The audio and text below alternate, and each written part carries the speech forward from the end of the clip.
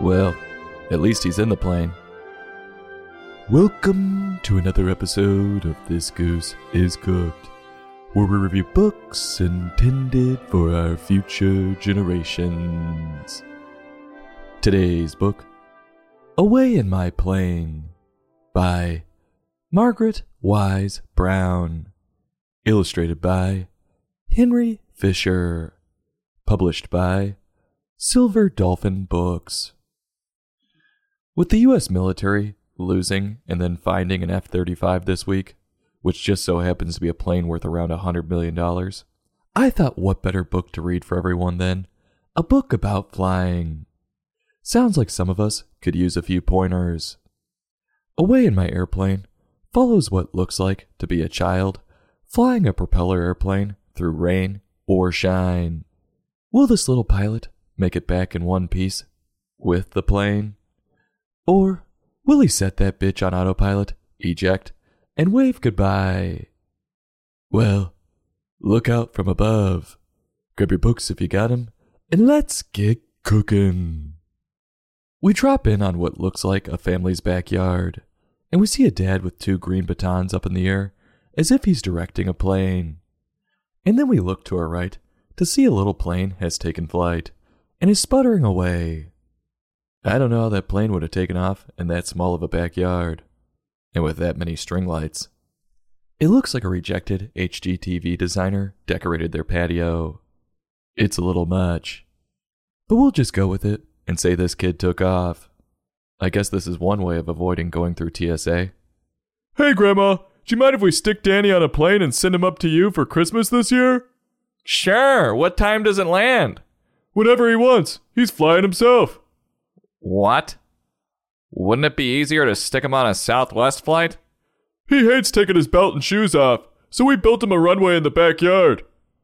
As you might guess, it's a rather small plane the kid's in.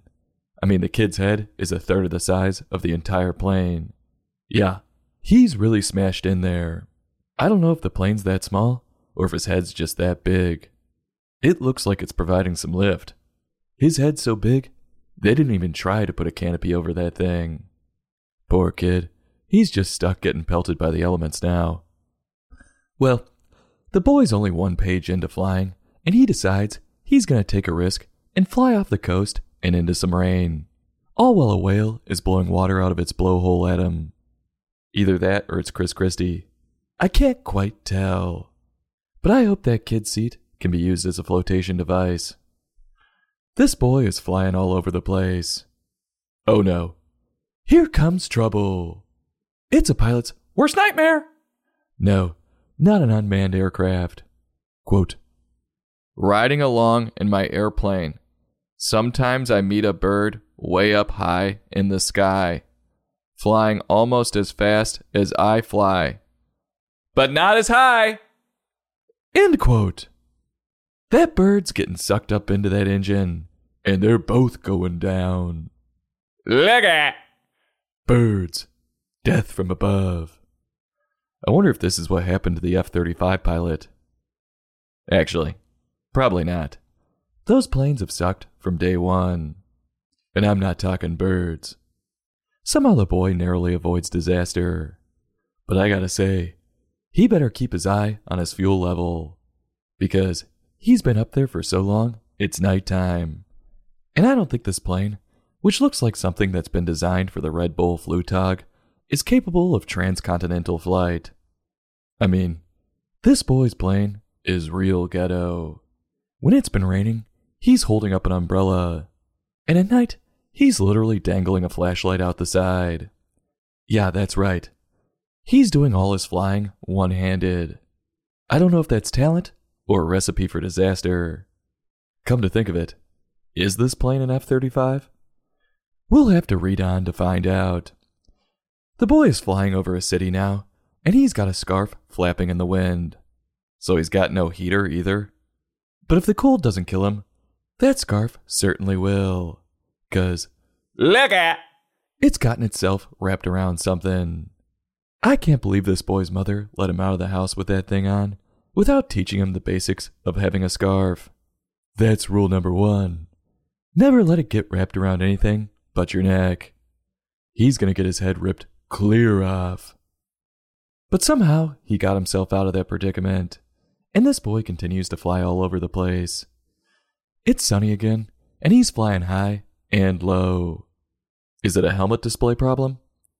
No, that's just an F-35 problem. And besides, he's not even wearing a helmet. Maybe he's running out of gas, and that's why he's changing his altitude so much. But like a madman, he directs his plane right back into the rain clouds. Doesn't he know his fuel tanks are vulnerable to lightning strikes? Oh, no. That's just an F-35 problem. Sorry. Somehow the boy's still alive, and he goes dive bombing towards a carnival. He must really hate those rigged games. We get a change of view now from overhead, and we see how small everything looks below.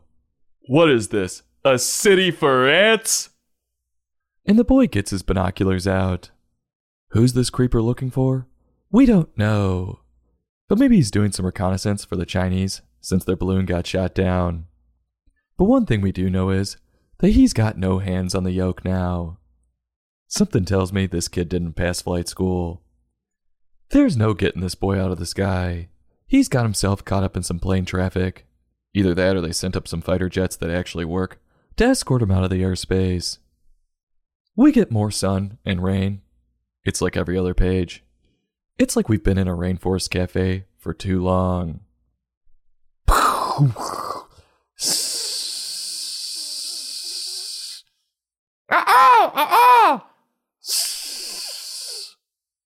Wasn't there a rainstorm 5 minutes ago?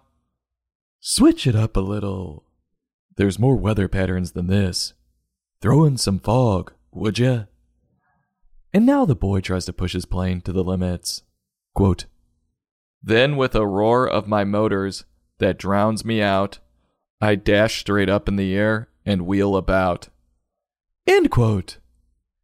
This must be the part where he ejects. And we watch as both of his hands are up in the air, and he's screaming like he's on a roller coaster. Who wouldn't want this guy as their pilot? Nothing like a pilot who keeps their cool when shit hits the fan. He's got nerves of steel. What do you know? He stalls it, and he comes racing back down to Earth. He's still got a smile on his face, though. You gotta give him credit there, for keeping such a good disposition in such a terrifying situation. So the story comes to an end with the plane spinning violently. Maybe it's a crack in the airframe? Oh, no. That's just an F-35 problem. And the boy somehow lands it in his parents' backyard. Well, there you have it. It's not an F-35. And we see the boy with his family, and they're all hugging. Like, Thank goodness you're alive! We should have never sent you up there without flight lessons. I wonder if the military did this with the pilot who had to eject. Or were they like, We told you if you don't come back with the plane, don't come back at all. Sorry. All right, just tell us where it is. I don't know. I stuck it on autopilot. So let me get this straight.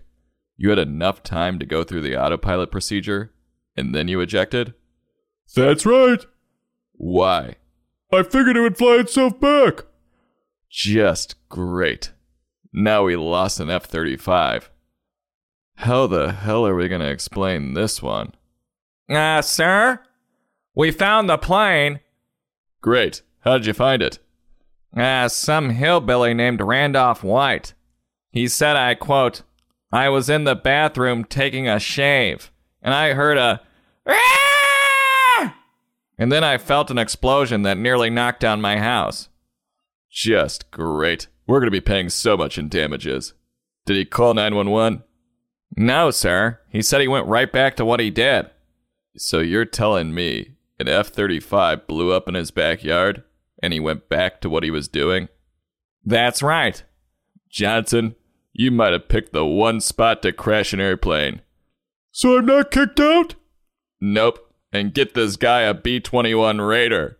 He's better than good. He's great. Right on it, sir. what's the moral Margaret was going for with this one? She wants us to go out and see the world. And she believes planes will allow us to do that. And that's why she made flying look so easy and carefree. Unfortunately for some, it's a little harder than that. And they get confused and decide to put the plane on autopilot and eject. So it's not quite as carefree as she would make it look. But it certainly allows us to have experiences we otherwise wouldn't. What do I think of Margaret's work? Well, we reviewed another one of her books called Goodnight Moon back on episode 49. And of course, we thought that one was an instant classic. But as for this one, it wasn't her best work. She kept going back to the rain and shine thing, and it was way overused. And while she did take us on a journey, it just felt like she ran out of ideas. As for the pictures, like Bill Martin yesterday, Margaret in the past has partnered with some real artistes. Henry, unfortunately, was not one of them.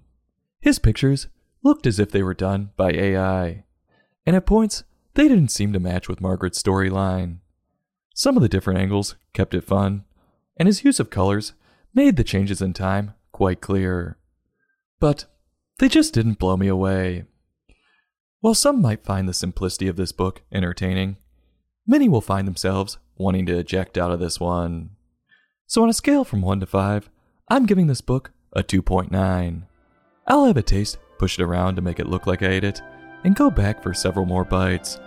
But I'm stopping because there's going to be turbulence later. This goose is cooked. Join us next time for another in-depth book review.